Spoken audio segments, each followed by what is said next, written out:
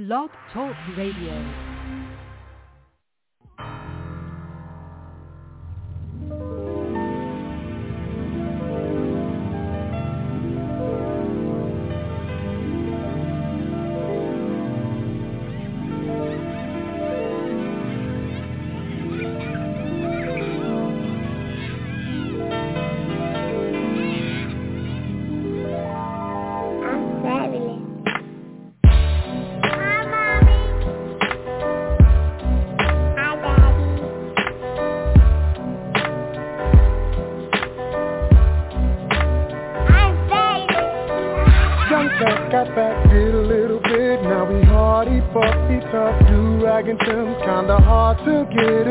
Back out on the block, charge that to the game. Young girl, she grew up in a rush, had it bad, no doubt, she don't know who to trust. Every man she ever loved, only wanna crush. Charge that to the game. But it's all gravy, hey baby. Shots get popped, the cops shut down the party. Jeans sag low, blow smoke out of that shit. We got love for y'all, which y'all don't love us. Switching lanes, spinning for our door and crony days. Yeah. Our kids and crony names. Don't hate on us, no. Prepaid sellers for local cars. Yeah. Little dark and demons up at the mall. Rocking homes on streets, that's how we walk. Don't hate on us, we're fabulous. Yeah. They met, he said how she was a dime, so naive that she believed every single line. 17, first time sipped up, about to have a child. Charge that to the game. Was just us and my single parent home. She did the best she could, did it all alone. Met a man, but he won't raise a child that's not his own. Oh no, but it's all crazy. Hey baby, shots get popped, the cops shut down the party. Jeans sag low, blow smoke out of that shit. We got love for y'all, but y'all don't love us. Switching lanes, oh yeah. Crony days, yeah. Our kids and crony days. Don't hate you know, without that, oh yeah. For local calls, little dark and demons about the mall. That's how we walk. Don't hate on us. We're fabulous. We're all that we got. And no matter ever, together, weather the storm. Yeah.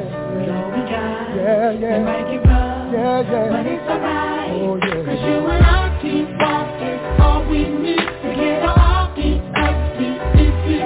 And never G-I-D-E-U-P and keep your H-E-A-D-U-P and never G-I-D-E-U-P and keep your H-E-A-D-U-P and never G-I-D-E-U-P and keep your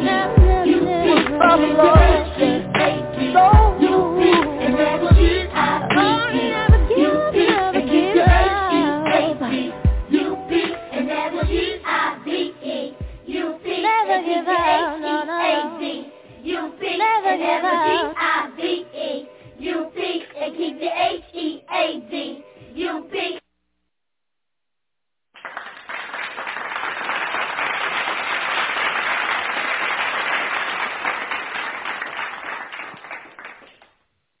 I know that is right, man. Never give up, y'all. Never give up the fight. Never give up the struggle.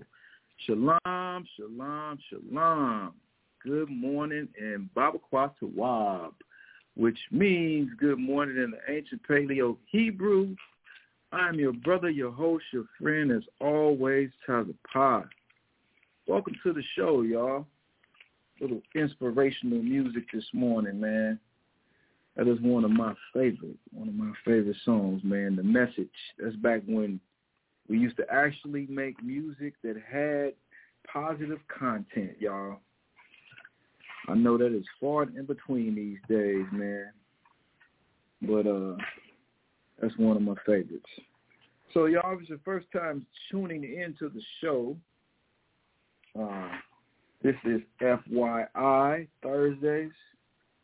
And I do this a little different than I do my podcast on Tuesday. On Tuesday, I do news about an hour, then I jump into a topic. Well, on Thursday, it's just all topic, man. And topic is based off of, things that I see, things that I want to dive into and further expound on. And also questions, y'all. Y'all have questions, send your questions in, please, to either me or Mashaba. And we will do a whole class just based off of your question, man. We love questions, man. When you have questions, that means that you've been studying or you've been pondering or meditating on something, man, and that's always good, especially this day and time, man, when we've got so many devices at our fingertips, we're walking around with computers in our pockets.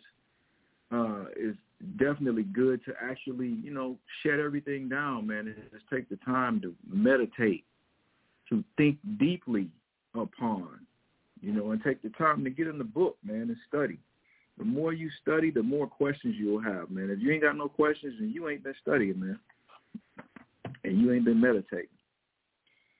So, y'all, with that said, I want to send shouts out to all our affiliated schools, the brothers here in San Antonio, the brothers in VA, the brothers up in Rochester, New York, also the brothers down in H-Town, the brothers in Albuquerque, New Mexico, the brothers in Cali, and the brothers in Canada, and shout out to Kawakab down in Guatemala, the Wada Mashaba for hooking up the broadcast, my brother, my friend, my partner, man. So, y'all, let me go ahead and get it cracking. Matthew chapter 6 and verse 9. And I hope everybody is healthy. Hope everybody is in good spirits. Just found out a sister is sick, and I want to ask y'all to send prayers up for the sister Abadiah, man. Great sister, hard-working sister, man.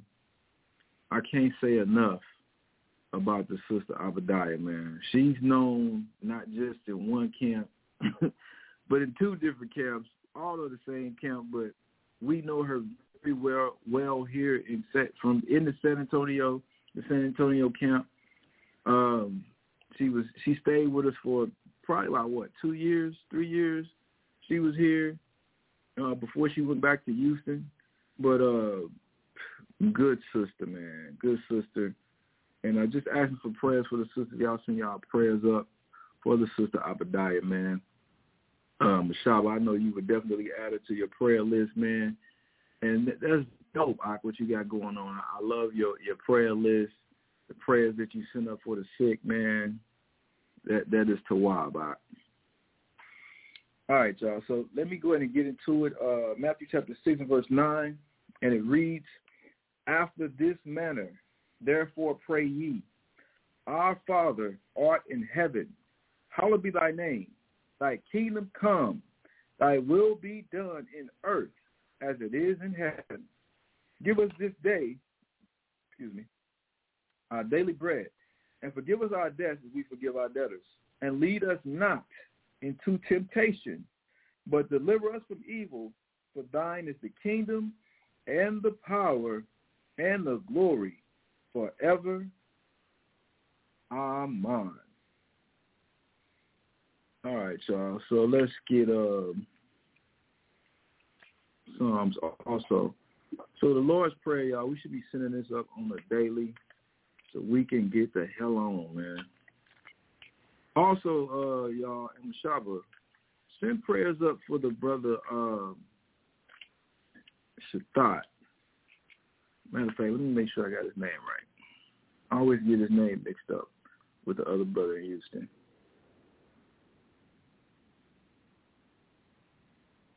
Shaquat. Send prayers up, please, y'all, for the brother Shaquat Gabar. Young brother, young, dynamic, strong brother, man. Joined the camp when he was 18, I believe, 18, 19, something like that. Levite brother from Florida. I just found out he was Levite, man. I did not know that, but it makes sense. Good brother, man. So y'all please send prayers up for that brother. Psalm chapter 118, verse 24. This is the day which the Lord had made. We will rejoice and be glad in it. So good or bad, happy or sad, the Most High brought you to it. He'll bring you through it, and you'll come out better on the other side because of it, y'all. Please believe me. All right, y'all. So I wanted to dive back into a class I started a couple weeks back entitled History of the Gentiles, Part 3. And I know I had dabbled and got into another class, y'all. I apologize. Sometimes I have so much stuff going on in my head that I be just trying to get it out, man, and not realizing that I might be confusing some of y'all, or y'all might be waiting for me to get back and finish a class, and I don't get back to it, so you think I ain't dealing with the class no more. But this is when I started, and I'm going to finish it. I ain't going to touch nothing else. I ain't going to put nothing else together until I finish this class right here, y'all. Y'all got my word. All right, so the last part of this class, Part 2, we were going over, and I was looking on the Wikipedia Jerusalem timeline, and we were just going over the captivities that Israel had been in, the many captivities that Israel had been in, and we were discussing the Neo-Assyrian, Neo-Babylonian period, which was from 733 BCE and all the way to 670 BCE. And in particular, matching this up with the Bible, let's go to 2 Kings chapter 17. This is essential, y'all. I know I'm going through a lot of history, but the class is entitled History of the Gentiles. So you have to understand this whole term, Gentile, and understand the history that the Gentiles had in relation to the Israelites. And I've went over this in this class, showing that the Gentiles, they worshiped idols. They were and still are idolaters. They're pagans, man. They worship other deities, and they have never been familiar directly, intimately, with the God of the Bible. I mean, they've heard of the Most High, and they've dealt with the Most High. The Most High has dealt with them, I say it more correctly, by roundabout ways or directly for something that he wanted to get accomplished. But the Most High, the God of the Bible, is definitely the God of the Israelites and not the God of the whole world, man, as people are misled to believe. And this is all throughout the Bible. So in order to understand this, before we get to the New Testament and we get all twisted up in theology and religion that tells us that everybody is the same and Christ died for everybody, he's coming back to save everybody, we have to understand the history of these people who are loosely referred to as the Gentiles in the New Testament. All right? So let's get 2 Kings chapter 17. I'm going to start at verse 19. Just a little small recap, and then we're going to keep going. So verse 19 reads, Also Judah kept not the commandments of the Lord, their God, but walked in the statutes of Israel, which they made. Now, the reason, and if you didn't know, the reason Judah is mentioned here and Israel, and it's two separate names, but it's representing the same people. And when I say the same people, it's representing, these two names are representing the 12 tribes as a whole, the nation of Israel as a whole. But around 930 BC, the kingdom split up. So you had the northern kingdom, who were taken out of their land by the Assyrians around 722 BC. All right? But you had the northern kingdom, then you had the southern kingdom. The southern kingdom consisted of 3 tribes, Judah, Benjamin, and Levi.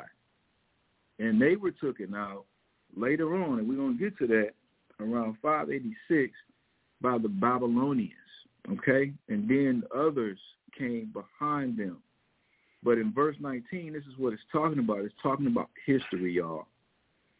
The northern kingdom, and I went over this, were took out, like I said, around 722 B.C. under the Assyrians, and that was, what's his name, Tiglath-Pileser, Shalmaneser. All of them was part of the Tiglath-Pileser genealogy. Sennacherib, all them people. All the Assyrians, they took the northern kingdom out, and the northern kingdom is also known as the 10 tribes or 9.5 tribes, commonly referred to, and those tribes being led by an Ephraimite named Jeroboam. So this is the aftermath of what happened after, the aftermath of what happened after the northern kingdom was took out of Israel, the northern half of Israel. So I'm going to read this again, 2 Kings chapter 17 and verse 18. Therefore the Lord was very angry with Israel and removed them out of his sight. There was none left but the tribe of Judah only. So it says Judah here, but we know through 1 Kings chapter, you can go back and read this, 1 Kings chapter 17, 18, 19, that there was Benjamin and also Levi, some of the Levites that were still occupying the southern kingdom. Even though it says here in verse 18 that Judah was left only, that's not true. So verse 19, also Judah kept not the commandments of the Lord, their God, but walked in the statutes of Israel, which they made. So the statutes of Israel, the northern tribes, was idolatry. So you find out Judah was doing some idolatry also. The southern kingdom was practicing idolatry also. Verse 20, and the Lord rejected all the seed of Israel and afflicted them. And now listen to what it's saying, verse 20. And the Lord rejected all the seed of Israel. So when it's talking about all the seed of Israel, he's talking about all the idolaters of our nation, all the people of our nation. Excuse me. And particularly the northern kingdom. He said he rejected them. It's going to prove it. Watch this, verse 20. And the Lord rejected all the seed of Israel and afflicted them and delivered them into the hand of spoilers until he had cast them out of his sight. Here it is, right here, verse 21. For he rent Israel from the house of David, and they made Jeroboam the son of Nebat king. And Jeroboam drave Israel from following the Lord and made them sin a great sin. Talking about the northern kingdom. Verse 22, for the children of Israel walked in all the sins of Jeroboam, which was idolatry, which he did. They departed not from them until the Lord removed Israel out of his sight, as he had said by all his servants, the prophets. So was Israel carried away out of their own land to Assyria unto this day. And the king of Assyria brought men from Babylon and from Cutha and from Ava and from Hamath and from Sepharvaim and placed them in the cities of Samaria. So you had these other nations come in to the northern kingdom of Israel, and specifically here, the capital of Israel, which was Samaria, it says instead of the children of Israel. And they possessed Samaria and dwelt in the cities thereof. So you have these nations that are in our land. Verse 25. And so it was at the beginning of their dwelling there that they feared not the Lord. Therefore the Lord sent lions among them, which slew some of them. So this is what happened when these other nations were in our land. The Most High sent lions that was basically murking them. Esau made a movie about this called The Ghost in the Darkness. I believe it was, who was it, the dude that played Batman? Val Kilmer and Michael Douglas. Good movie. All right, so this is what happened. where was I at? Verse 26. Wherefore they spake to the king of Assyria, saying, the nations, listen to what it's saying, verse 26. So they told the king, the nations which thou hast removed and placed in the cities of Samaria know not the manner of the God of the land. So what he was saying here was that these other nations that you brought in, verse 24, all those nations, they don't know the Most High. He was the God of the land, of the northern kingdom of Israel. He was their God, the Israelites' God, always has been. This is why he's telling you these other nations, they don't know him. So how the hell could they possibly know him when we get to the New Testament? Come on, man. People really don't read the Bible. But I ain't going to blow it. I'm going to keep reading. We're going to lead up to it. It says, therefore he had sent lions among them, and behold, they slay them, because they know not the manner of the God of the land. Verse 27. Then the king of Assyria commanded, saying, carry thither one of the priests whom ye brought from thence, and let them go and dwell there, and let him teach them the manner of the God of the land. So what this king is saying is, go and get one of those Israelites, those Israelite priests that y'all took out of the land. Bring him back so he can show these other nations how to serve the Most High, their God, the Israelites' God. Verse 28. Then one of the priests whom they had carried away from Samaria came and dwelt in Bethel and taught them how they should fear the Lord. So did the other nations know how to serve the Most High? Did they know about the laws, the sacrificial laws, the law on agriculture and things of that nature? Yes, they actually did. Because who taught them? Some of the priests that they took out of the land that they had to bring back to show the people how to serve the Most High, how to please him. So are the other nations familiar with our laws, statutes, and commandments? Yes, they are. Verse 29. Howbeit, every nation made God, listen to this, verse 29. Howbeit, every nation made gods, little g's, of their own. Why did they do this? Because this was in their nature to do in the first place.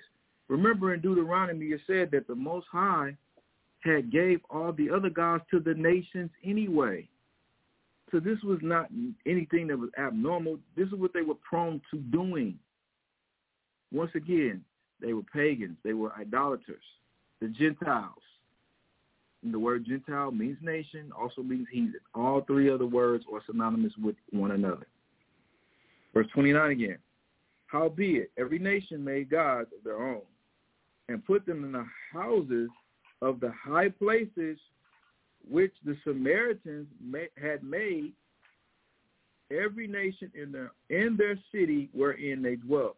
So this was all the nations that the king of Assyria had placed in the northern kingdom. This is what they was doing. So they was practicing idolatry, and they were also trying to serve the Most High. It's no different than now. This is basically religion before religion. And I'm saying this because our religion is paganism with a bunch of the scriptures and the Most High thrown in. That's all religion is. Verse 30. And the men of Babylon made Succoth Benoth, and the men of Cuth made Negral, and the men of Hamath made Ashima. So these are all the deities that they were creating so they could serve. Verse 31. And the Avites made Nebaz and Tartak,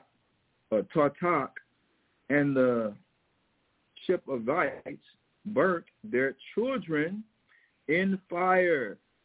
Adamelech and Amad Melech, the gods of Shepavarim. So you see how the other nations were still practicing idolatry in the land of Israel at this time. All right, we're going to read to verse 41. It says, so they feared the Lord and made unto themselves.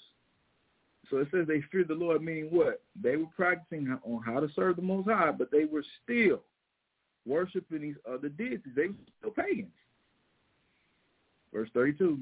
So they feared the Lord and made unto themselves of the lords of them priests of the high places, which sacrificed for them in the houses of the high places.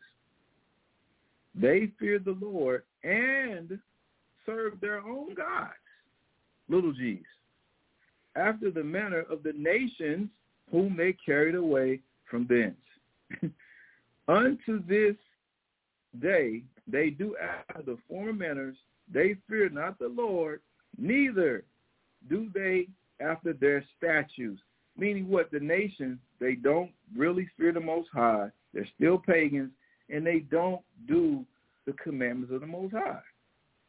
It says, or after their ordinances, or after the law and commandments which the Lord commanded the children of Jacob, whom he named Israel. I hope everybody is understanding this. The other nations, they ain't trying to do the commandments. They never was trying to keep the commandments. This is why in religion today, the first thing they tell you is what?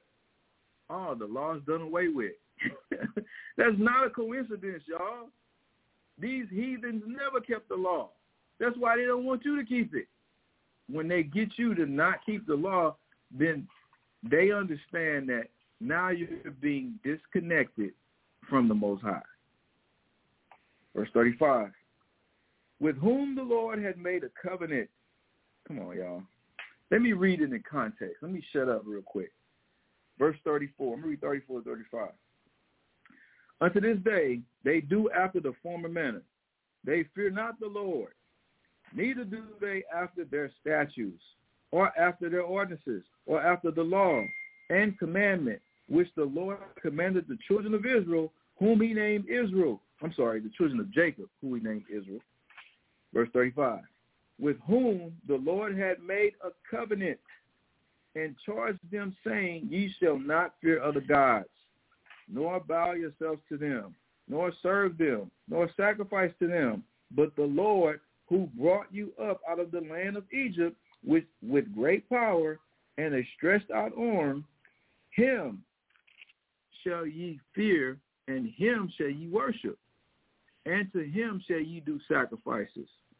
And the statutes, and the ordinances, and the law, and the commandment which he wrote for you, ye shall observe to do forevermore. And ye shall not fear other gods. See how the Most High he kept warning us profusely not to serve other gods, not to be pagans, not to be idolaters. The other nations, however, he had no problem with them being idolaters because that was given to them. Verse 38. And the covenant that I made with you, ye shall not forget, neither shall ye fear other gods. But the Lord your God ye shall fear, and he shall deliver you out of the hand of all your enemies. Howbeit they did not hearken, so we didn't listen. Of course we didn't listen. And I don't think people understand this, man.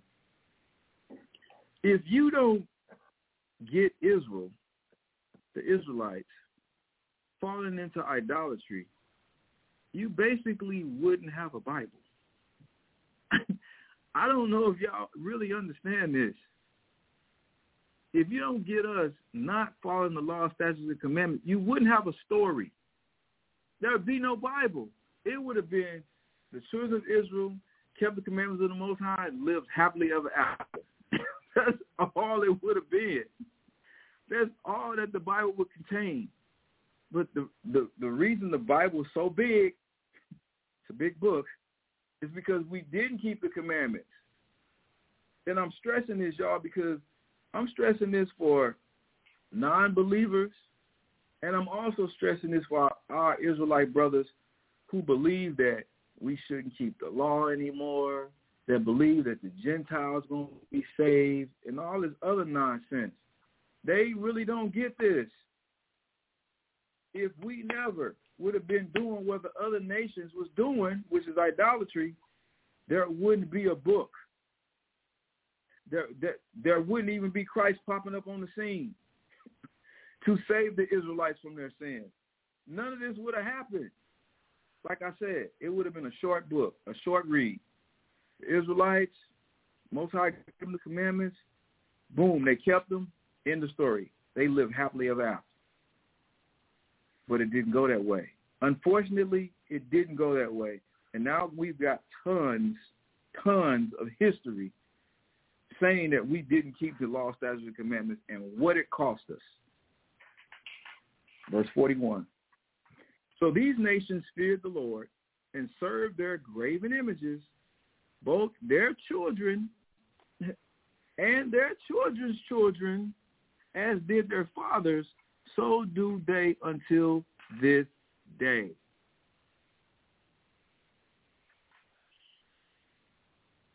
Do y'all hear this? It's talking about us. Till this day, we're serving graven images. To this day, we're idolaters. To this day, we're not keeping the commandments of the Most High. Like I said, this is why we have a Bible. So big, so extensive. All right, y'all. Let's go to, I got to get this. Let's go to Ecclesiastes chapter 4, verse 18. The whole Bible is basically centered around us keeping the law, statutes, and commandments. That's why I really don't get how brothers can say that we don't have to keep the commandments no more when this is the nucleus of our being. It doesn't make sense, man. Ecclesiastes chapter 4, verse 18. Let me see. Nope. Wrong verse, y'all. I'm sorry. Where's the one I'm looking for? Give me a second, y'all. Let me find it. 3:18, not 4. Let me correct this. Ecclesiastes 3:18. I said in my heart concerning the estate of the sons of men, that God might manifest them, and that they might see that they themselves are beasts. So this is David speaking, and he's saying that man is beast. Why is a man a beast? Because a man, just a natural man, a Neanderthal, does not have a moral code, does not have ethics, does not have rules. Us without the commandments of the Most High, we be like animals. Think about that for a second, y'all. You ever seen a dog in heat, a female dog in heat? A female dog in heat will literally have intercourse with another dog in the middle of the street in traffic. Real talk. And I know y'all done saw this because they're going based off of what? Their instinct, what they feel, how they feel, their lust, their craving. This is us without the commandments. I hope y'all listening. Us without the commandments are like dogs in heat in the middle of the traffic having intercourse. No care about getting ran over by a car. No care about who sees us. No, ain't no shame in our game. This is us without the commandments. Why are the commandments so important? Deuteronomy chapter 4, verse 5. Behold, I have taught you statutes and judgments, even as the Lord my God commanded me, that ye should do so in the land whither ye go to possess it. Keep therefore and do them, for this is your wisdom. Why are the commandments so important? Because the commandments is wisdom, the correct application of knowledge. And you look at the sets of laws, you look at the moral law. The moral law teaches of what, man? What's moral and what's not. So when we won't be having sex in the middle of traffic. That's not moral. so we won't be homosexuals. That's not wisdom. That's not the Most High. That's beastly. Reacting off your impulses and your emotions. That's not being a man. That's being a beast. That's why David said it. Wisdom is what? Hey, man, that's his woman. Let me not be hitting on her and trying to get in her pants. I wouldn't want nobody doing it to me. That's wisdom. These are just a couple examples of the moral law. What about the civil law? Hey, I'm not going to take this dude's car because it ain't my car, it's his car. Civil laws deal with property. I don't want nobody doing it to me. Wisdom. Ceremonial laws. Hey, the Sabbath is coming up. Hey, let me keep pure thoughts on this day. Let me dedicate this time to the Most High. Let me put what I want and what I got going on to the side. And let me worship and serve the Most High on this day. Because he's the one that gave me life. He's the one that gave me all these things to enjoy in the first place. That's wisdom. Verse 6 again. Keep therefore and do them, for this is your wisdom and your understanding in the sight of the nations. Why did it say in the sight of the nations? Because the nations were idolaters. They were pagans. So they were going to notice how much wisdom we had and we weren't beastly like them. This is what was supposed to happen.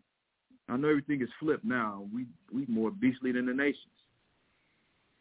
It says, keep therefore and do them, for this is your wisdom and your understanding in the sight of the nations, which shall hear all these statutes and say, surely this great nation is a wise and understanding people. This is what was supposed to be said about us. But we start following the example of the other nations. Now, let's go to this timeline. And give me a second, y'all. Here we go. All right, so we're going back to the Jerusalem timeline that I got off of Wikipedia, and we're going to go to 599, y'all. I passed it. 599, all right. So 599 to 597 BCE, first Babylonian siege. Nebuchadnezzar II crushed a rebellion in the kingdom of Juda. So talking about the southern kingdom. Because remember, we already went over the northern kingdom, how they was took out. They were took out by the Assyrians around 722 BC. So this is the northern kingdom. No, I'm sorry, this is the southern kingdom we're talking about here. 599, 597 BCE. First Babylonian siege, Nebuchadnezzar II crushed a rebellion in the kingdom of Judah and other cities in the Levant, which had been sparked by the Neo-Babylonians' failed invasion of Egypt in 601. Joachim of Jerusalem deported to Babylon. All right. So that's from Wikipedia. Now let's go in the book and get what we just read out of Wikipedia. Let's see if they match up.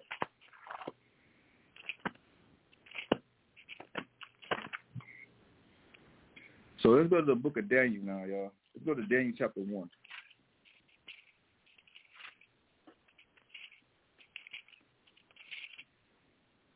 Daniel chapter 1, and we're going to read verse 21, y'all. It says, in the third year of the reign of Joachim, we just read this. It says, king of Judah, came Nebuchadnezzar, and we know it as Nebuchadnezzar II, king of Babylon, unto Jerusalem, and besieged it.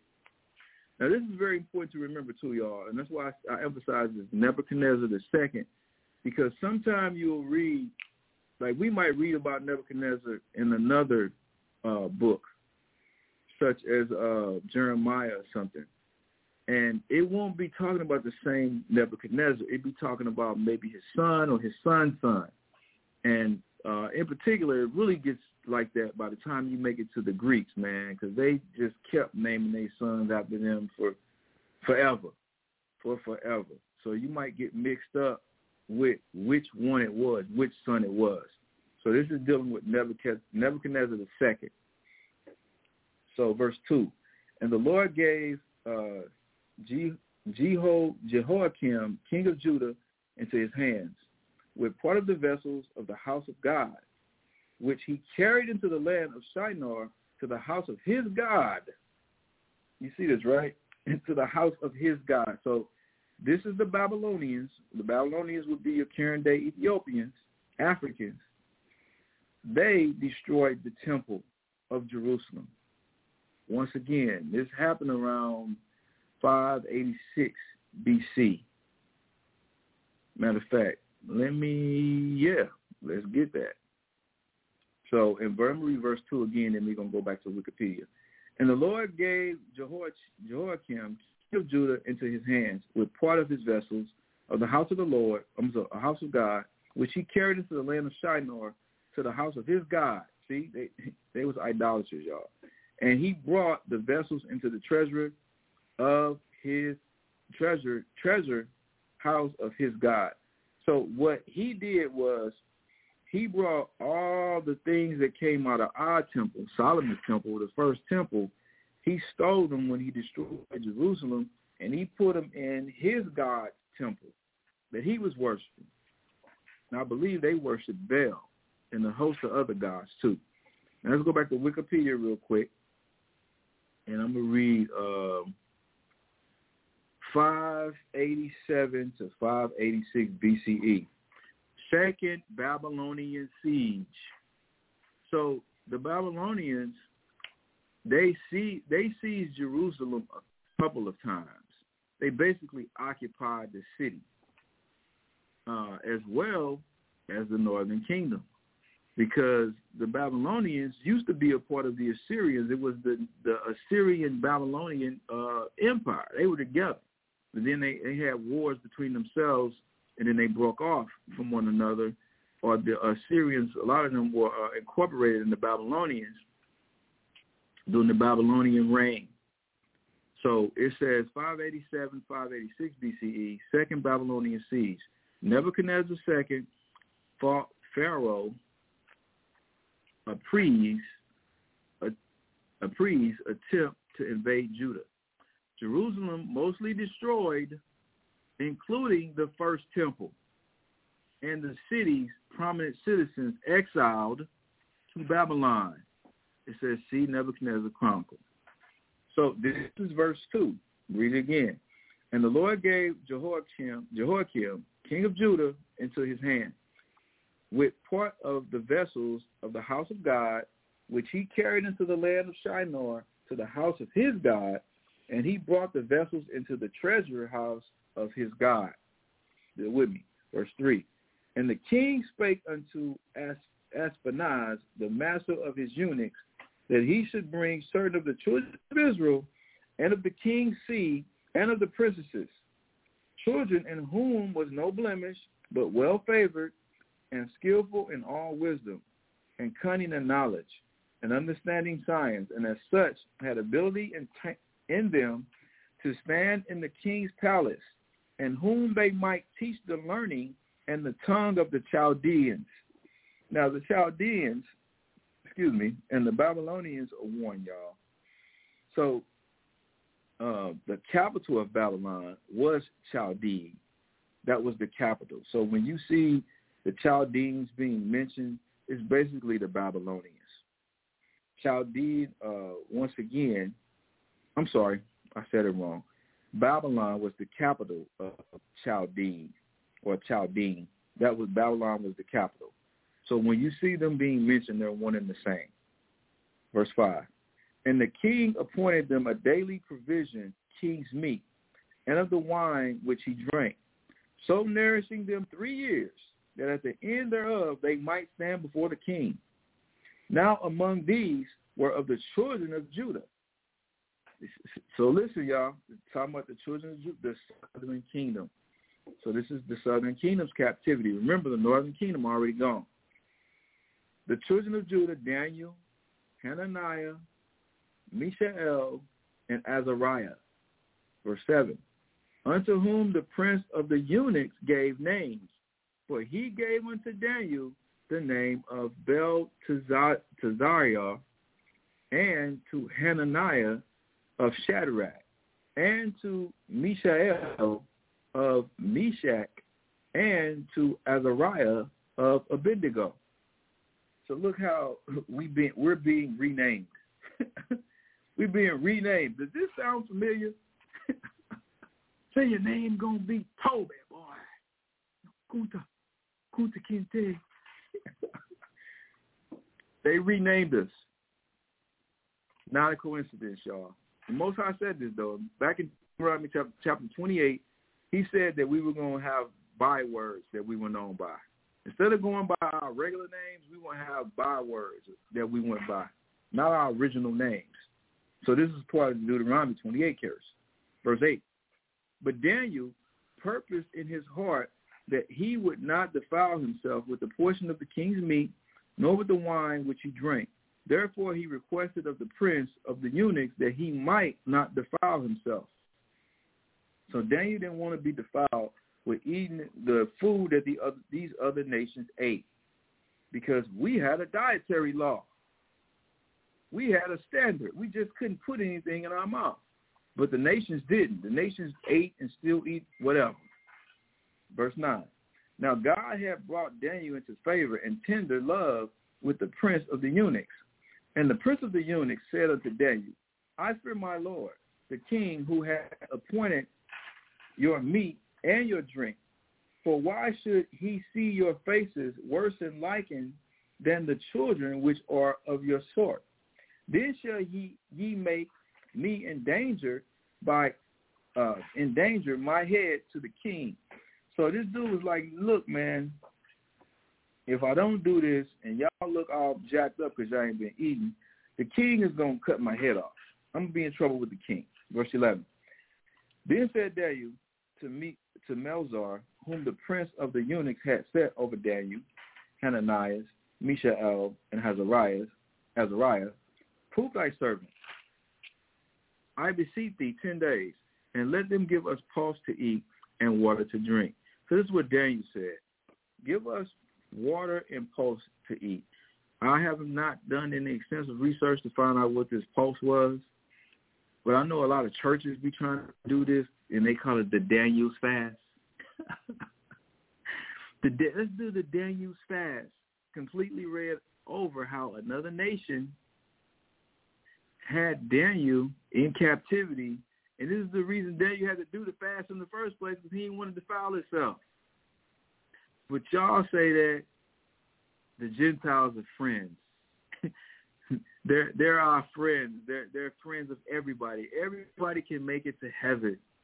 Not even understanding history, reading completely over history, that another nation had the Israelites, God's chosen people, in captivity.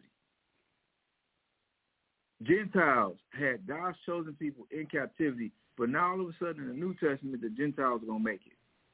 That makes no sense. Like I keep saying, it's not consistent with the narrative of the Bible, man. I hope y'all seeing this. Anyway, what verse were we in? Okay, I say we're going to read the verse 21. All right, read on. In verse 13, then let our countenance be looked upon before thee, and the countenance of the children that eat of the portion of the king's meat, and as thou see it, deal with thy servants. So he consented to them in this manner, and proved them 10 days. And at the end of the 10 days, their countenance appeared fairer and fatter in flesh than all the children which did eat the portion of the king's meat. Thus Melzar took away the portion of their meat and the wine that they should drink, and gave them pulse. As for these 4 children, God gave them knowledge and skill in all learning and wisdom, and Daniel had understanding in all visions and dreams. Now, as for these 4 children, what 4 children? The Israelite children, which God had gave them knowledge, skill, and all learning and wisdom. Because we already established from Deuteronomy chapter 4, verse 5, we already had knowledge and wisdom, that being the commandments. So when you have the commandments and you keep them, you can add on to your wisdom, knowledge, and understanding extensively. Because everything after that is simple. You know. Verse 18. Now at the end of the days that the king had said he should bring them in, then the prince of the eunuchs brought them in before Nebuchadnezzar. And the king communed with them, and among them all was found none like Daniel, Hananiah, Mishael, and Azariah. Therefore stood they before the king. Verse 20. And in all manners of wisdom and understanding that the king inquired of them, he found them 10 times better than all the magicians and astrologers that were in all his realm. So he found the Israelites' children smarter than all the other nations. Hope y'all seeing this, man. This holds true even to this day. We're still smart. Why do you think the school system is trying to dumb our kids down? There's a reason for that. Anyway, read on, verse 21. And Daniel continued even unto the first year of King Cyrus. Daniel continued to the first year of King. Who is King Cyrus? All right, y'all, let's get it. So we definitely going to read it in Daniel chapter 2. But before we get there, matter of fact, do I have it in here? Give me a second here. Hold on. So I don't want to jump and then that'd be a blank.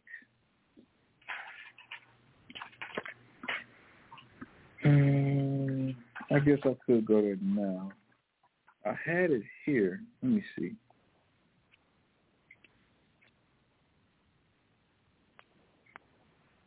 Yeah, let's get it now. We'll probably go back to it, but it's all good. Let me read this again. Daniel chapter 1, verse 21. And Daniel continued even into the first year of King Cyrus. So who is King Cyrus? Let's go to Isaiah chapter 45. We're just going to read verse 1 because we're going to come back here to get some more edification. Isaiah 45, verse 1. Thus said the Lord to his anointed, to Cyrus, whose right hand I have holden, to subdue nations before him. And I will loose the loins of kings to open before him the two lead gates, and the gates shall not be shut. All right. So I kind of jumped the gun on that, but we're going to go back into it anyway. But Cyrus was king of the Persians, y'all. He was king of the Persians, and we're definitely going to get to them as we go to Daniel chapter 2 now. Wait a minute. Hold on, y'all. I'm sorry. Let me correct my notes.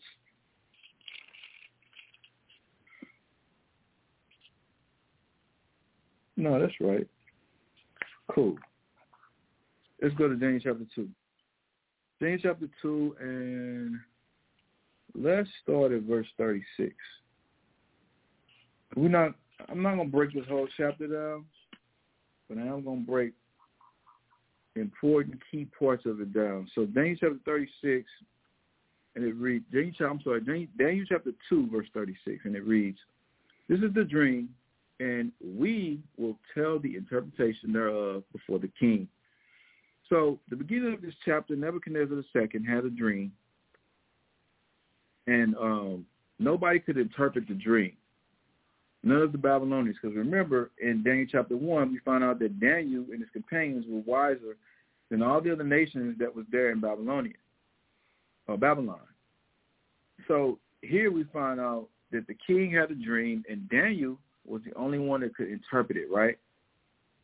So let's get into the dream. Verse 36 again. This is the dream, and we will tell thee the interpretation thereof before the king. The we is Daniel and his companions. 37. Thou, O king, art a king of kings, for the God of heaven had given thee a kingdom, power, and strength, and glory. Verse 38. And wheresoever the children of men dwell, the beasts of the field and the fowls of heaven hath he given unto thy hand, and had made thee ruler over them all. Thou art this head of gold. So like I say, I ain't going to break the whole chapter down, but in the dream, King seen a statue of a man, and the head of the man of the statue was made of gold. All right? Now this gold, matter of fact, it says, what verse are we in? Let's read verse 38 again. And wheresoever the children of men dwell, the beasts of the field and the fowls of the heaven, had he given unto thy hand, and had made thee ruler of them all. Thou art this head of gold. So he's telling Nebuchadnezzar II, who came into power around 586 BC, the Babylonians, that they were this head of gold. And this is the timeline that Daniel was giving him. So we're reading these precepts, but these precepts are covering years of history, y'all. So this is what he's talking about in verse 38. Now, I already read this off the Jerusalem timeline, but to refresh our memory, let's read it again. It says, Jerusalem timeline, 587, 586 BCE, Second Babylonian siege, Nebuchadnezzar II fought Pharaoh. Apries attempted to invade Judah, Jerusalem mostly destroyed, including the first temple, and the city's prominent citizens exiled to Babylon. See Nebuchadnezzar Chronicles. So this is the Babylonians coming into power, verse 38. That's what it's talking about. Now watch this, verse 39.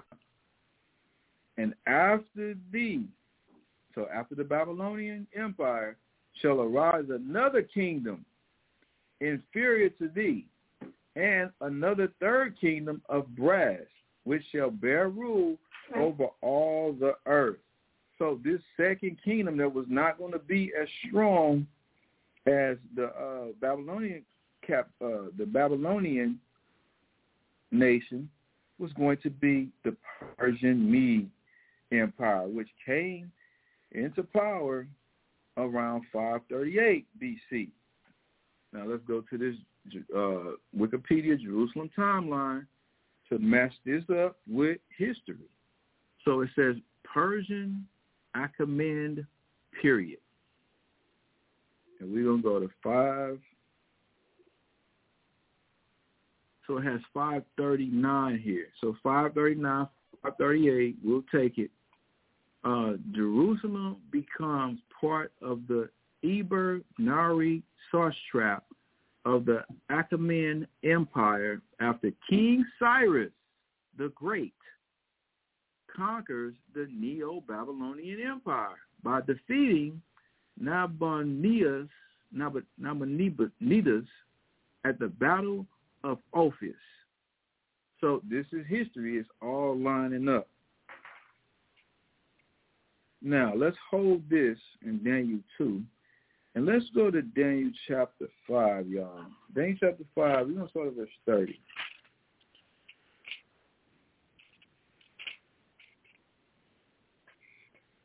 In that night was Belshazzar, the king of the Chaldeans, slain. So Belshazzar, this was the son of Nebuchadnezzar II. He took over. And after he took over, he was killed.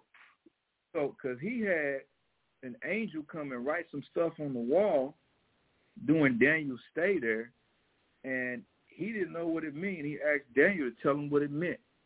And Daniel basically, he read it to him, and it said that his kingdom was finished, that it was a wrap, it was over, that he was a through piece. And as soon as Daniel broke the dream down to him, verse 30, And that night was Belshazzar, the king of the Chaldeans, slain. He was killed the same night. Now watch this. And Darius the Median took the kingdom, being about 62 years old.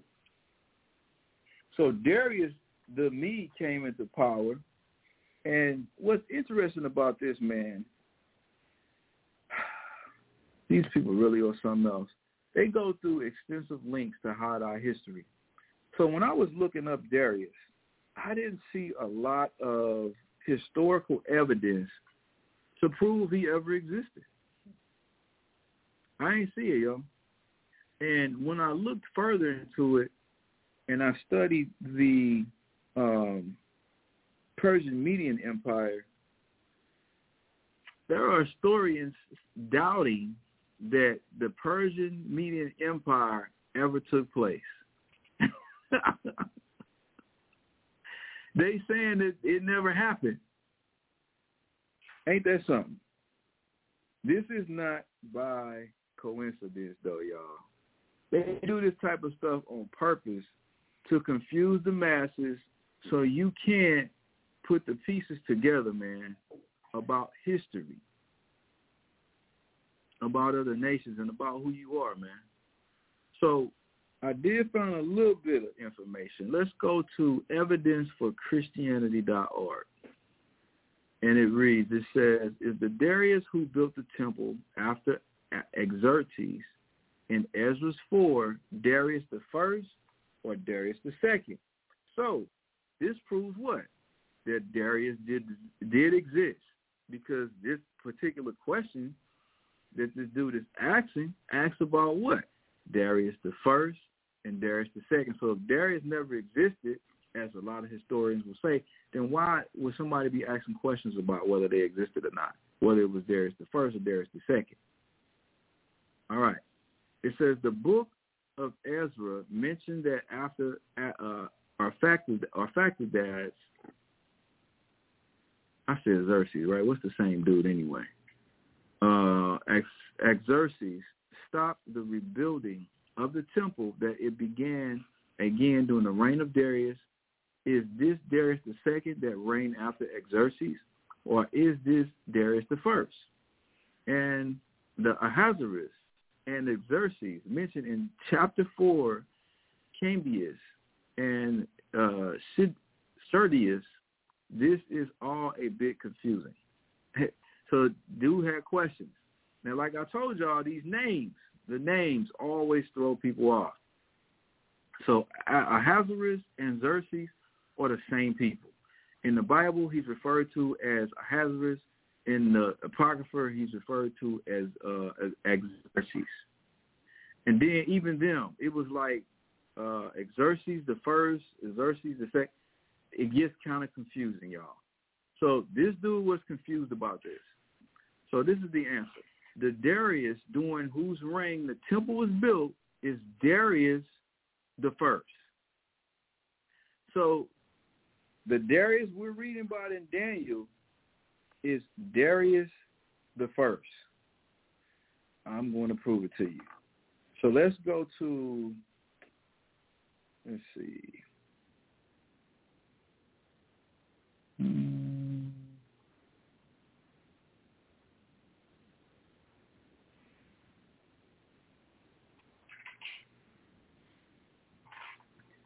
I'm sorry, I'll be moving too fast sometimes. Let's go to First Ezra, y'all. Let's go to First Ezra.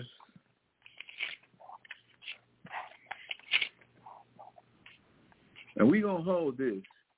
I'm going to read it again, too. Let's go to First Ezra chapter. Let me get to chapter 3, y'all. So First Ezra chapter 3. Now when Darius reigned, he made a great feast unto all his subjects, and unto all his household, and unto all the princesses of Media and Persia. So this is talking about Darius, y'all. But which Darius is it that it's talking about? Now, we're not going to read all this chapter, but in this chapter, or in these couple of chapters, there was a contest held amongst Darius's bodyguards, and his bodyguards were Israelites. So they was like, who could come up with the most powerful saying? So one of them, or who was the most powerful? One of them said that the king was the most powerful. Another one of the brothers said that women were the most powerful. Another one said that liquor was the most powerful. And another brother said, well, it was three brothers. One brother said that women and the Most High were the most powerful. One said liquor was the most powerful, and another one said the king was the most powerful. So whoever would win this wise contest, wisdom contest, will be given or granted whatever they wished, all right? So let's read about the winner. It says, let me find it.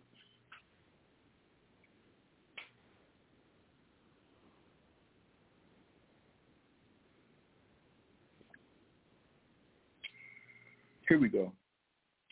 Then said the king unto him, and this was Zerubbabel. Yeah, this was Zerubbabel that actually won the contest.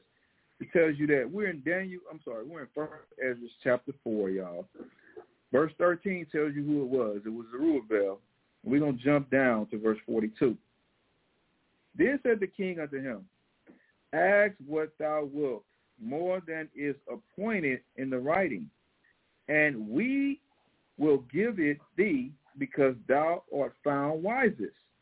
And thou shalt sit next to me, and shall be called my cousin. Then said he unto the king, remember thy vow. Listen to this. This is the part, y'all. This is how you prove it. Then said he unto the king, remember thy vow, which thou hast vowed to build Jerusalem in the day when thou camest to thy kingdom. What vow? What is he talking about? Now, let's go back to this website again, evidenceforchristians.org. Answer. Darius, during whose reign the temple was built, is Darius the first. The rebuilding of the temple happened in 516 BC, as recorded in Haggai and Zechariah. Darius the first reigned from 522 to 486 BC, a very long reign, which included the time of the rebuilding of the temple. Darius II ruled from 423 to 405 BC, which is after the end of the recorded events in the Old Testament. So now we got our facts straight. Darius did exist. It's proven through a secular source and a biblical source, that being what we just read in 1 Ezra. So we know he did, in fact, exist. We know which Darius that it's talking about in Daniel chapter 5, verse 30, verse 31. Verse 31 in particular. All right, I hope y'all understand. I hope I didn't lose nobody with that. Now let's go to National Geographic's Persian Empire.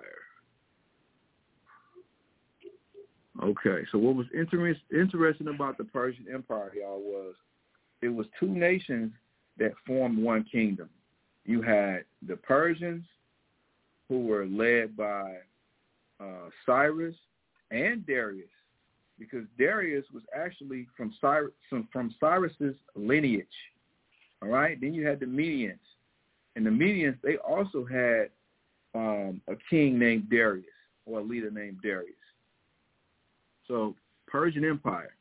It says, before Alexander the Great of the Roman Empire, the Persian Empire existed as one of the most powerful and complex empires of the ancient world. So how were they one of the most powerful and complex empires of the ancient world, but the historians say that there's no evidence that support that they ever existed?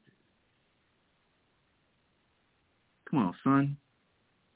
Persian Empire, also known as the Achaemenid Empire, lasted from approximately 559 BCE to 331 BCE at its height.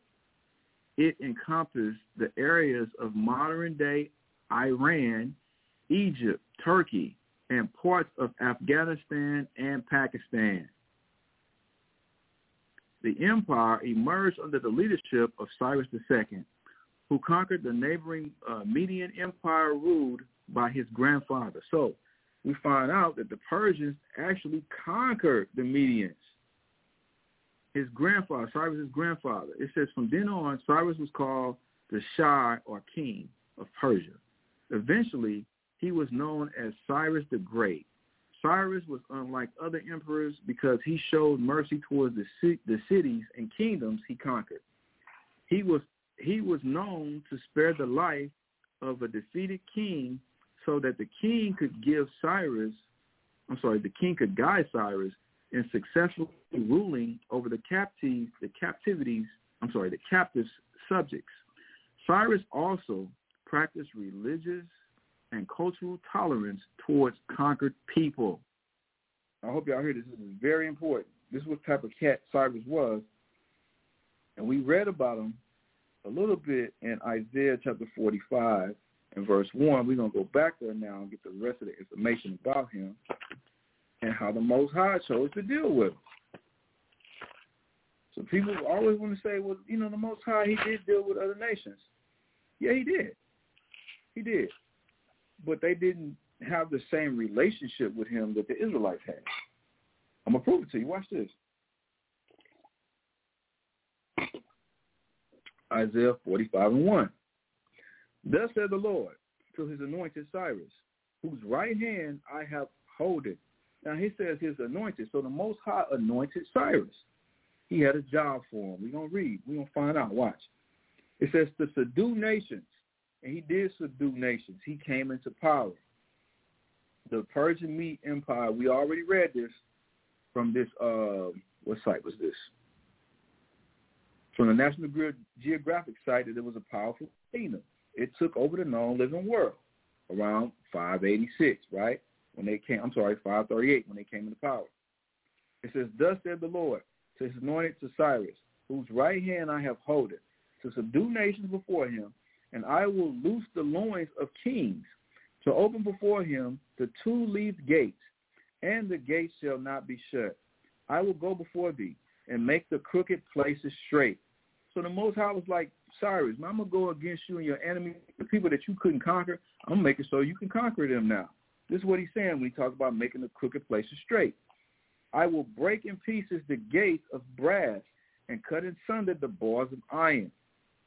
And I will give thee the treasures of darkness and hidden riches of secret places.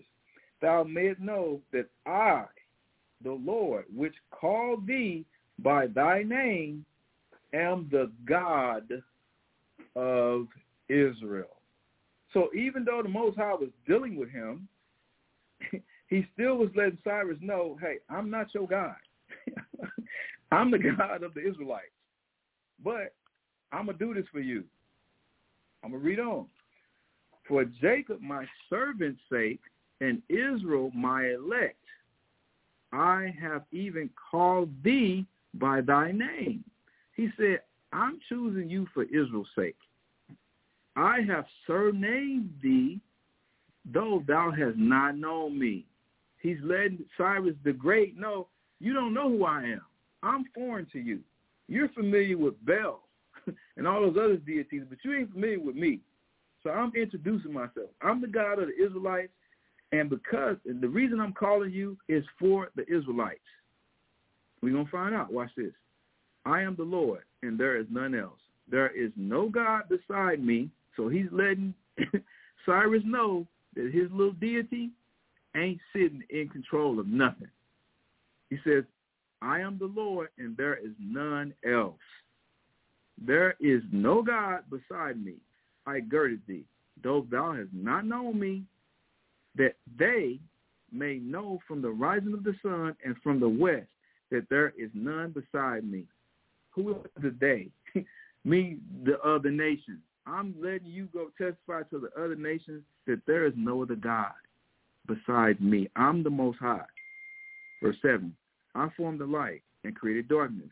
I make peace and create evil. I, the Lord, do all these things. Now let me drop down. Yep, that's the one. So let me drop down now to verse 11. Thus said the Lord, the Holy One of Israel, and his Maker, ask me of things to come concerning my sons and concerning the work of my hands. Command ye me. I have made the earth and created man upon it. I, even my hands, have stretched out the heavens, and all their hosts have I commanded. I have raised him up. So who is the him? Cyrus. He raised Cyrus up in righteousness, and I will direct all his ways. He shall build my city. I hope y'all are seeing this. Why did the Most High deal with Cyrus, the Persian? So he could rebuild Jerusalem, so he could rebuild the temple. I'm going to read this again, verse 13. I have raised him up in righteousness, and I will direct all his ways. He shall build my city, and he shall let go my captives. Who is the captives? The Israelites. Not for price nor reward, said the Lord of hosts. I hope everybody's seeing this, man. This is why the Most High was dealing with Cyrus.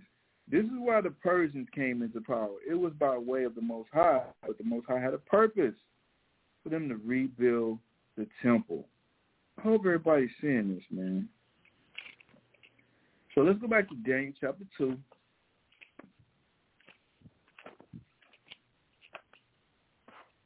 I hope y'all seeing all the history, man, how extensive the history of the Bible is. So Daniel chapter 2, and let's read verse 39 this time. Let's read 39 again. And after thee shall arise another kingdom, inferior to thee, and another third kingdom of brass, which shall bear rule over all the earth. So we already established in verse 38 that the Babylonians was the head of gold. Then we got into the Persian Mede Empire, and then their rulership, their reign to power. And then in verse 39, it talks about another third kingdom of brass. This third kingdom of brass is talking about the Greeks, who came into power around 333 BC under Alexander the Greek, or Alexander the Great. This is talking about him. Now let's match this up. We're going to go back to Wikipedia, Jerusalem timeline, Hellenistic period. So we're in the Hellenistic period now. And we're going to go to 332. It says Jerusalem capitulates to Alexander the Great during his 6-year Macedonian conquest of the empire of Darius III of Persia. So we find out, man, it was Darius the first, Darius the second, Darius the third. And we find out who took them out. Alexander the Great, or Alexander the Greek, around 333, 332 BC. That's when the Greeks came into power. The Greeks is who we know as our Caucasian counterparts. This is when their history and their greatness, and it's recorded, started.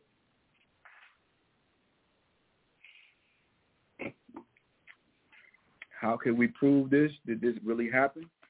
Matter of fact, let me read the rest of this. 332 BCE, Jerusalem capitulates to Alexander the Great during his 6-year Macedonian conquest of the empire of Darius III of Persia. Alexander's armies took Jerusalem without complication while traveling to Egypt after the siege of Tyre, 332 BC. And you can read about that in Josephus, man, because it says that Alexander took Jerusalem without a fight, and he did. He just walked in, man. So let's get First Maccabees. chapter 1, just to bring it all together, man, showing how the Bible is a very reliable source of information and history. First Maccabees chapter 1, and we're going to read verse 1. It says, and it happened after that Alexander, son of Philip, the Macedonian, who came out of the land of Shittim, had smitten Darius, king of the Persians and Medes, that he reigned in his stead, the first over Greece. We just read the exact same thing out of this Jerusalem timeline. Now, let's go to, back to Daniel chapter 2. We're going to read verse 40 now. Let's read verse 39 again so we can recap. And after thee shall arise another kingdom inferior to thee, and another third kingdom of brass. So the third kingdom is the Greeks under Alexander of Macedonia. Came into power around 333, 332 BC. It says, which shall bear rule over all the earth. And what Alexander did was he conquered all the dark races, or all the dark nations that were on the face of the planet during this time. Because there's only one group of people that does not have melanin in their skin that we loosely refer to as white. And he conquered all those melanated people. Verse 40, and the fourth kingdom shall be strong as iron, for as much as iron breaketh in pieces and subdue all things, and as iron that breaketh all these, shall it break in pieces and bruise. So this fourth kingdom here, y'all, is talking about who else? None other than the Romans. The Romans coming into power. And the Romans' history, man, is extensive also. So we're going to go to Jerusalem timeline, Roman period, early Roman period, and we're going to jump down to 45 BCE. So we're going to pick up there because it actually starts, y'all, at 63 BC. But we're going to jump down a little bit to 45 BC. It says, Antipater the Idumean is appointed procurator of Judea by Julius Caesar. The Julius Caesar is appointed dictator of the Roman Republic following Caesar's civil war. So the civil war he had was with Pompey, I believe it was. Yeah, him and Pompey had a civil war. Pompey ends up going down into Alexandria, Egypt, and ends up getting murked down there. And Julius became, they say, dictator of Rome. So this is who Daniel chapter 2 and verse 40 is talking about the Roman Empire. So they started their conquest to power way back in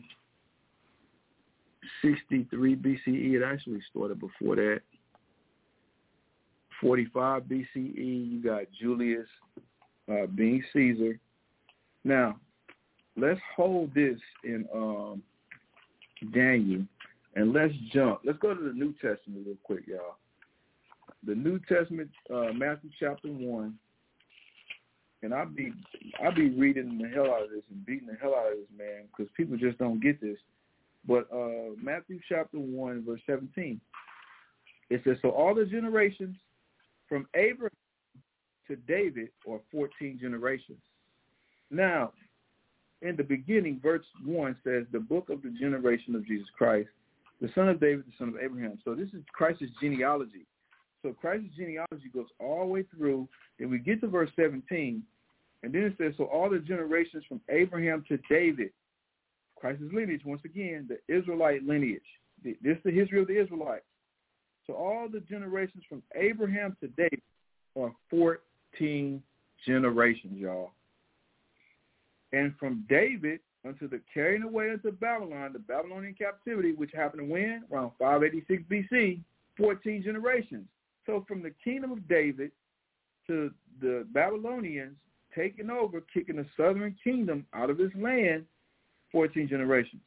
And from the carrying away into Babylon unto Christ, or 14 generations. So from the Babylonian captivity, they skipped over the Persian Mede captivity, the Greek captivity, and jumped all the way to the Romans, because that was during the time of Christ, for 14 generations. So, y'all, this is roughly around 559 years of history right here in this one precept. But if you don't know the history of the Israelites, the history of the Gentiles, you would not have no clue what it's talking about right here. So let's substantiate that we're now in the time of the Romans that was talked about in Daniel, which we just read in Daniel chapter 2 and verse 40. Let's substantiate that. So let's go to Luke. Luke chapter 2, we're going to read verse 1. And it came to pass in those days that there went out a decree from Caesar Augustus. Who the hell is Caesar Augustus, y'all? Well, he was only the second emperor of Rome. He came into power after his uncle, Julius Caesar, was assassinated by the Roman Senate. This is him coming into power around 27 BC, y'all. Around 27 BC. I hope everybody's seeing this. So let's go back to the Wikipedia timeline, just to prove what I'm saying.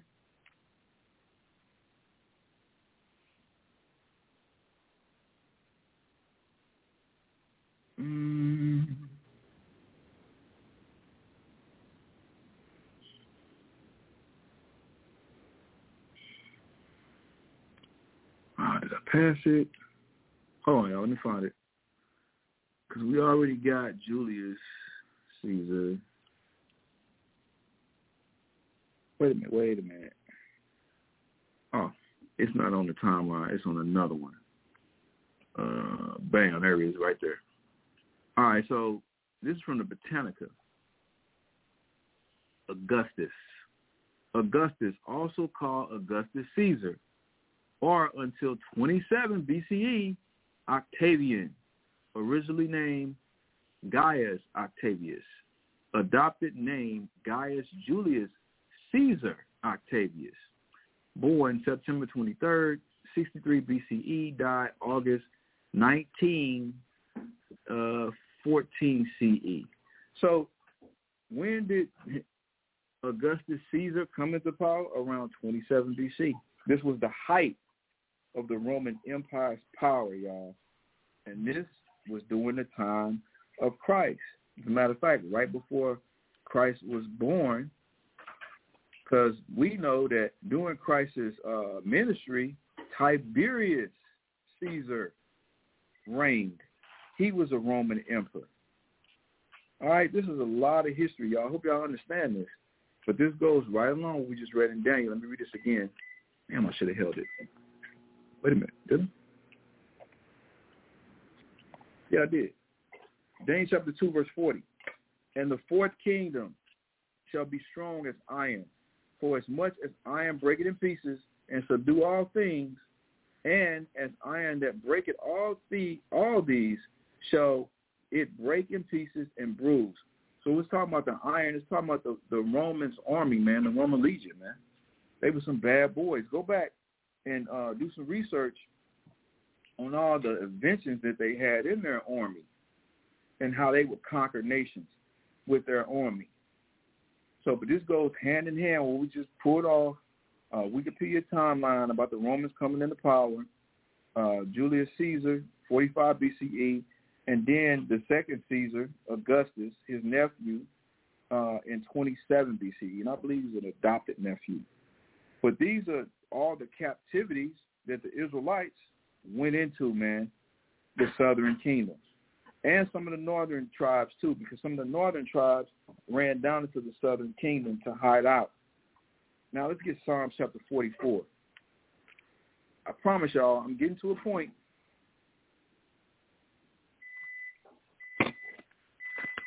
No, it's a lot of history, but we got to get this. Psalms chapter 44, and where I'm going to start at. Wait a minute. Let's not go to Psalms first. Let's go to Lamentations first.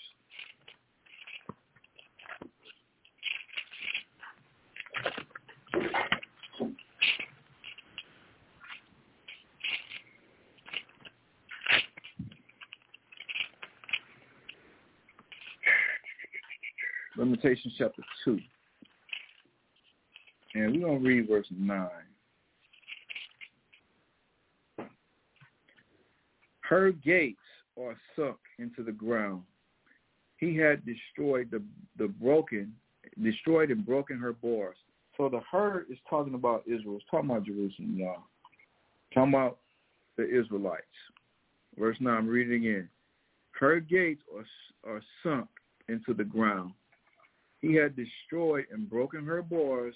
Her king and her princes are among the Gentiles. The law is no more. Her prophets also find no vision from the Lord. Matter of fact, man, let me start at verse 8. The Lord had purpose to destroy the wall of the daughter of Zion. It's talking about Israel, y'all. He had stretched out a line. He had not withdrawn his hands from destroying. So the Most High caused us to go into all those captivities. Therefore, he made the rampart and the wall to lament. They languish together. So this is the book of Lamentations. Jeremiah wrote it. Lamentations is when you crying, man. This is what Israel was doing. We were crying because we got kicked out of our land and we was in captivity, being oppressed by the other nations, by the Gentiles, y'all. I hope everybody's seeing this. Her gates are sunk into the ground. He had destroyed and broken her bars. Her king and her princesses are among the Gentiles. So what was Israelite? Among the other nations, among the Gentiles, among the heathens. And the law is no more. Her prophets also find no vision from the Lord. Now let's go to Ezekiel chapter 4. Ezekiel chapter 4, verse 13. And it reads, And the Lord said, Even thus shall the children of Israel eat their defiled bread among the Gentiles, whether I will drive them. So we find out here that the Most High drove the Israelites amongst the Gentiles, amongst the other nations, amongst the heathens. Now let's get Hosea chapter 8.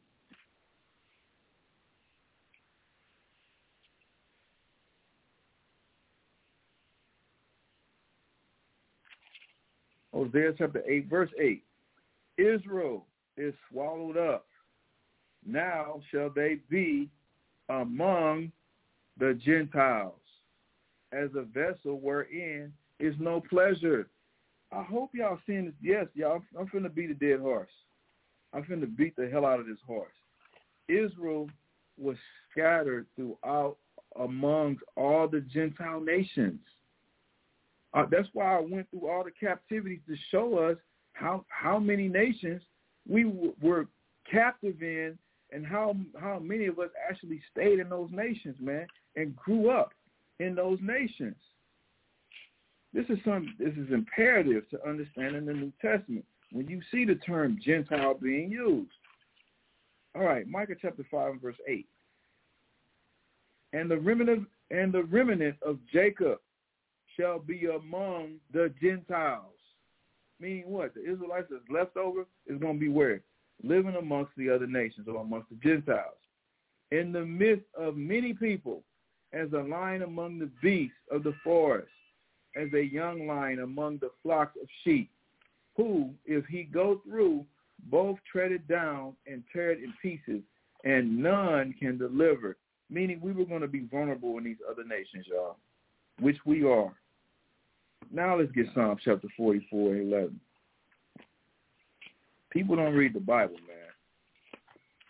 I hope y'all seeing this.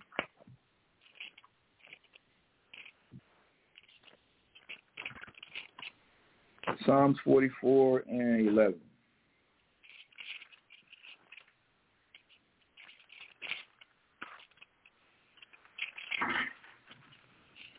Psalms 44 and 11. thou hast given us like sheep appointed for me, and hast scattered us among the heathen. Once again, the word heathen, Gentile, nation, all the same. So we find out the Israelites were scattered amongst the Gentiles, or amongst the heathen, man. Same thing. Let's go back to Jeremiah, chapter 31.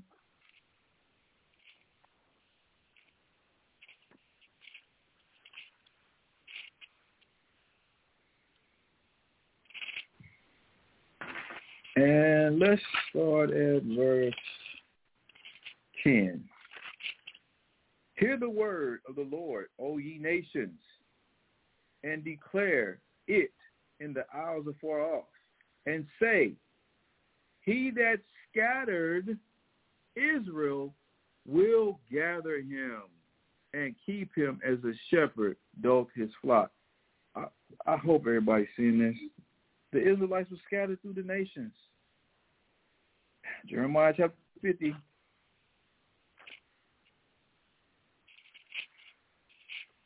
This is all throughout the Bible.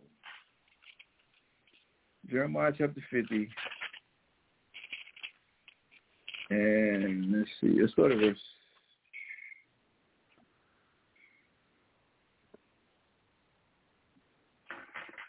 17. Israel is a scattered sheep. The lions have driven him away. First, listen to this.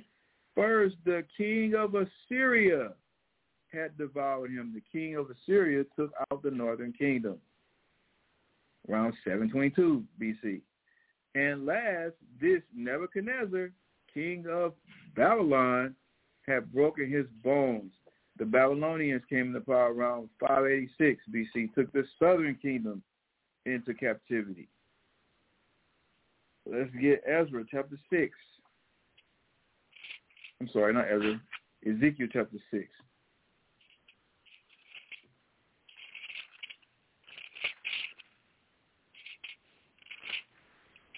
In verse 1, and the word of the Lord came unto me, saying, Son of man, set thy face toward the mountains of Israel, and prophesy against them, and say, ye mountains of Israel. And the mountains talking about the governments, the elders, the people in charge, and say, ye mountains of Israel, hear the word of the Lord God. Thus said the Lord God to the mountains, and to the hills, and to the rivers, and to the valleys, behold, I, even I, will bring a sword upon you, and I will destroy your high places. What was kept in the high places? These groves that was built to worship other deities. Paganism, verse 4. And your altars shall be desolate, and your images shall be broken. And I will cast down your slain men before your idols. And I will lay the dead carcasses of the children of Israel before their idols. And I will scatter your bones around about your altars. In all your dwelling places. The cities shall be laid waste, and the high places shall be desolate, that your altars may be laid waste and made desolate, and your idols may be broken and cease, and your images may be cut down, and your works may be abolished, and the slain shall fall in the midst of you, and ye shall know that I am the Lord. Yet will I leave a remnant, that ye may have some that shall escape the sword among the nations.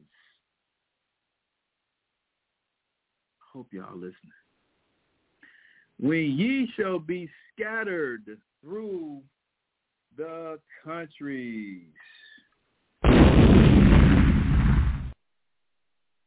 Come on, man. Ezekiel chapter 11, verse 16. Therefore say, thus said the Lord God, although I have cast them far off among the heathen,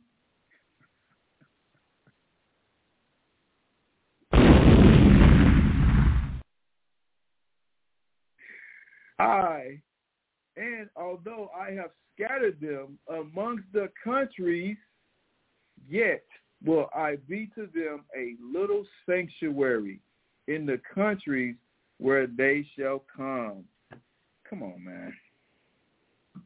Ezekiel chapter 20.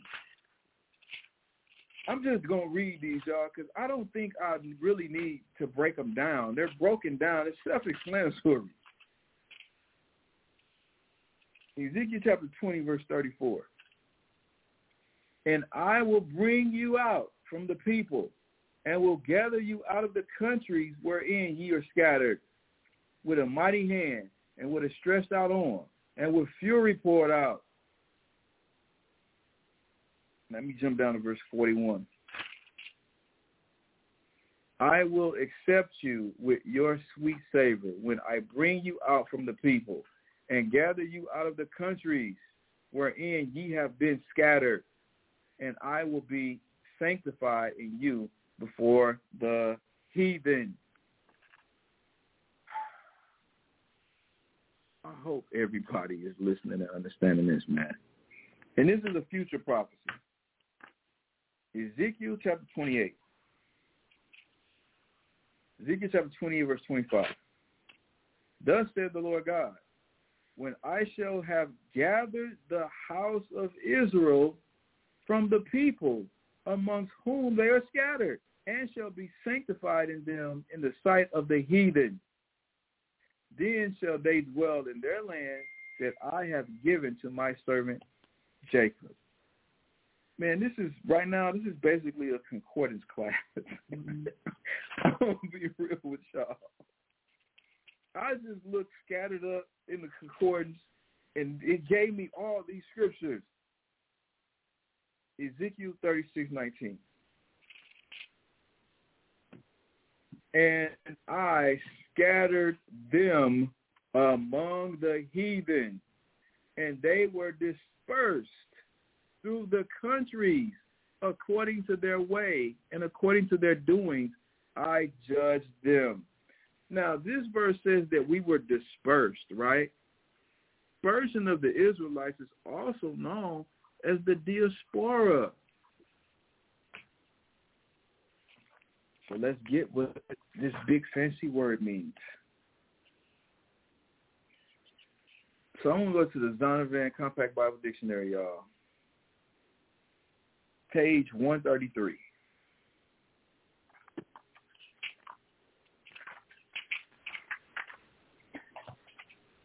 Diaspora or diaspora. It says, that which is sown. The name applied to the Jews living outside of Palestine. Living where? Outside of Palestine. Palestine is Israel, y'all. It says, and maintaining their religious faith among the Gentiles.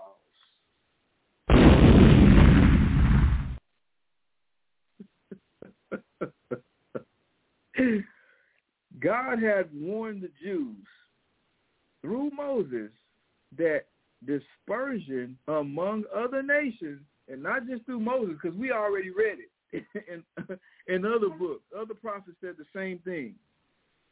But I'm going to read this. It says, God had warned the Jews through Moses that dispersion among other nations would be their lot if they departed from the Mosaic law.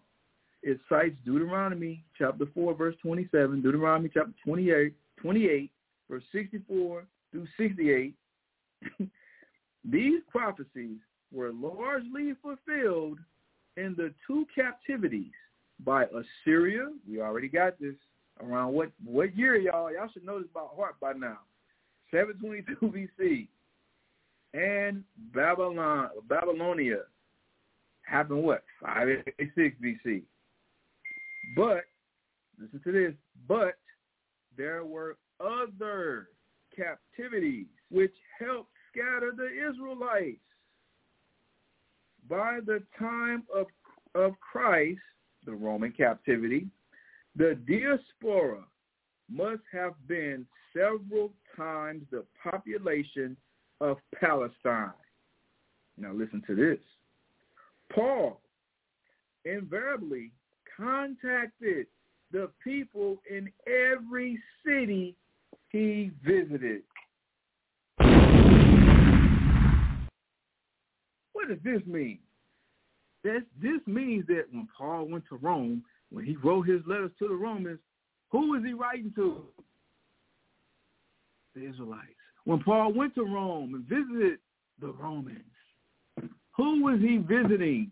The Israelites that grew up as what? Romans. Because they grew up where? In Roman provinces. This was a well-known fact, y'all. This was not something that was hid or something hard to understand during the time of Paul and the apostles. Everyone knew that the Israelites had been scattered through all these other nations. I'm going to prove it. Let's go to St. John now. New Testament, mind you. St. John chapter 7. People do not read the Bible. And when they do, they don't understand it. St. John chapter 7, verse 33. Then said Jesus, so this is the Messiah, unto them, yet a little while am I with you, and then I go unto him that sent me. We're going to find out who the them is he's talking to. Ye shall seek me, and shall not find me, and where I am, thither ye cannot go. So Christ telling them, I'm going to leave. Where I'm going, y'all can't go. Now, listen to what they said. And now we're going to get who the they is. Verse 35. Then said the Jews among themselves, whither will he go, that we shall not find him? Will he go unto the dispersed amongst the Gentiles and teach the Gentiles? Come on, y'all. Stop. So all of Israel knew that Israel was scattered throughout all the nations, throughout all the Gentiles. Everybody knew this. Even Christ knew this. I hope y'all seeing this. Now, let's get down to the nitty-gritty of it. Gentiles. So let's go to Zondervan Compact Bible Dictionary, page 195. This is the definition of what Gentile means. It says Gentile, nation, people. Now listen to this, y'all. Usually it means a non-Israelite people. And you see how deceptive the authors that wrote this were. Because they said usually, meaning sometimes the word Gentile did not apply to a non-Israelite person. But we will read completely over this. And then, to their credit, they're not lying to you. They're just making it difficult for you to understand the term Gentile and how it can be used. The deceitfulness, y'all. The deceitfulness.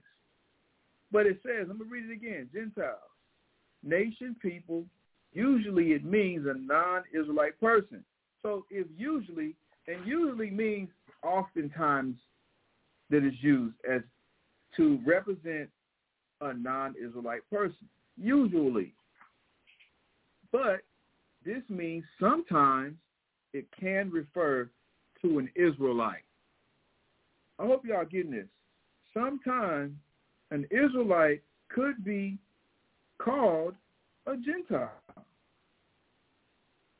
I hope y'all seeing this. I'm going to hold this definition. I'm going to come back to it. But I got to prove it to you. Matthew chapter 18. Oh, my goodness, man. What's that old saying? Reading is fundamental. Matthew chapter 18, verse 15. Moreover, if thy brother shall trespass against thee, go and tell him his fault between thee and him alone. If he shall hear thee, thou hast gained thy brother. Right? Well, who's the brother he's talking about? We're going to find out. Verse 16.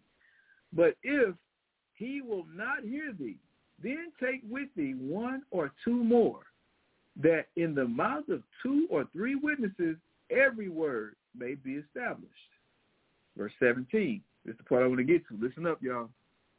And if he shall neglect to hear them, tell it unto the church. But if he neglect to hear the church, let him be unto thee as an heathen man and a publican. So who would the neighbor be? Who would the brother be he's talking about in verse 15? That would be an Israelite. But if this Israelite didn't want to listen, didn't want to conform, then Christ is telling us in verse 17 to treat this Israelite man like a heathen or a Gentile, y'all. So can an Israelite be referred to as a Gentile? Yes.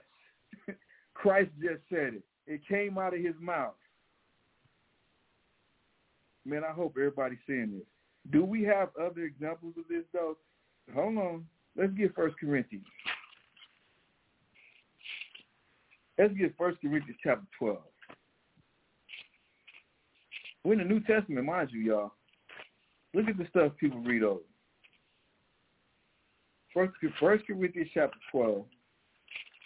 I'm going to start at verse 1. Now concerning spiritual gifts, brethren. We read over terminology. We read over brethren, but when we see Gentiles, we just go crazy. If you calling somebody your brother, that means what? Y'all kin to each other. I ain't gonna take it out of context though. I ain't gonna y'all, because of how you reach it. Watch this. 1 Corinthians 12:1. Now concerning spiritual gifts, brethren, I would not have you ignorant.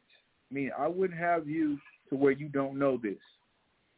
Ye know that ye were Gentiles carried away unto these dumb idols, even as ye were led. This is Paul speaking now, y'all. He said, y'all know y'all was Gentiles. How the hell could somebody be a Gentile one moment, did not be a Gentile the next moment? What the hell is Paul talking about? Ye know that you was Gentiles. And what made these people that he's telling y'all used to be Gentiles? Because they were worshiping idols. They were deep into idolatry. Paul is talking to Israelites, y'all, that were once Gentiles in mind, in spirit, in action, and in idolatry. You don't believe me? Let me prove it. Let's go to Hosea chapter 4.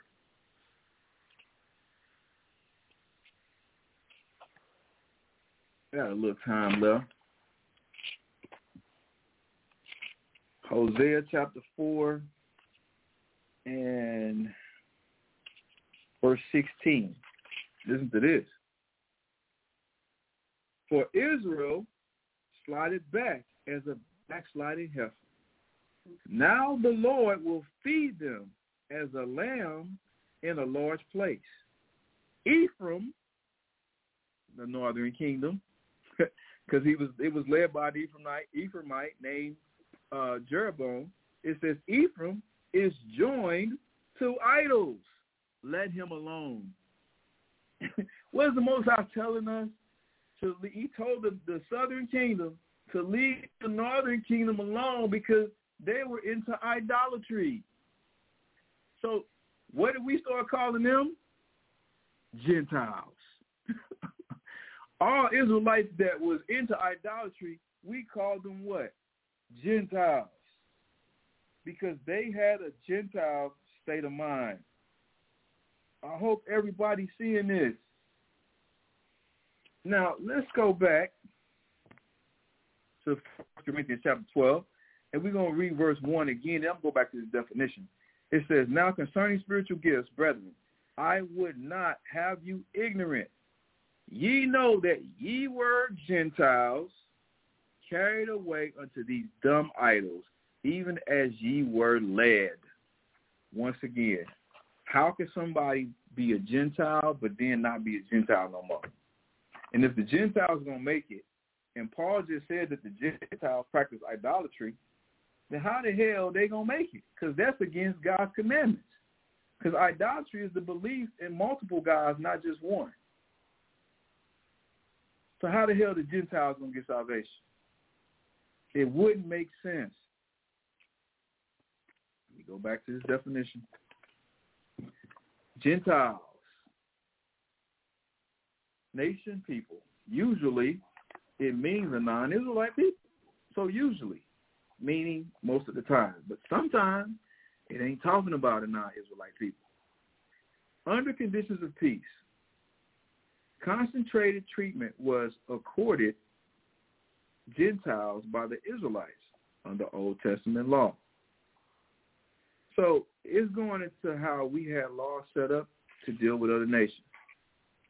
And it cites scriptures, Deuteronomy 10:19, Deuteronomy 24:14, Deuteronomy 15, Numbers chapter 35 and 15, Ezekiel 47:22.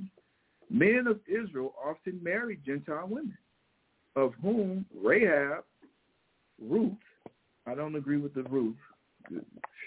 That's a whole nother story. I ain't going to that.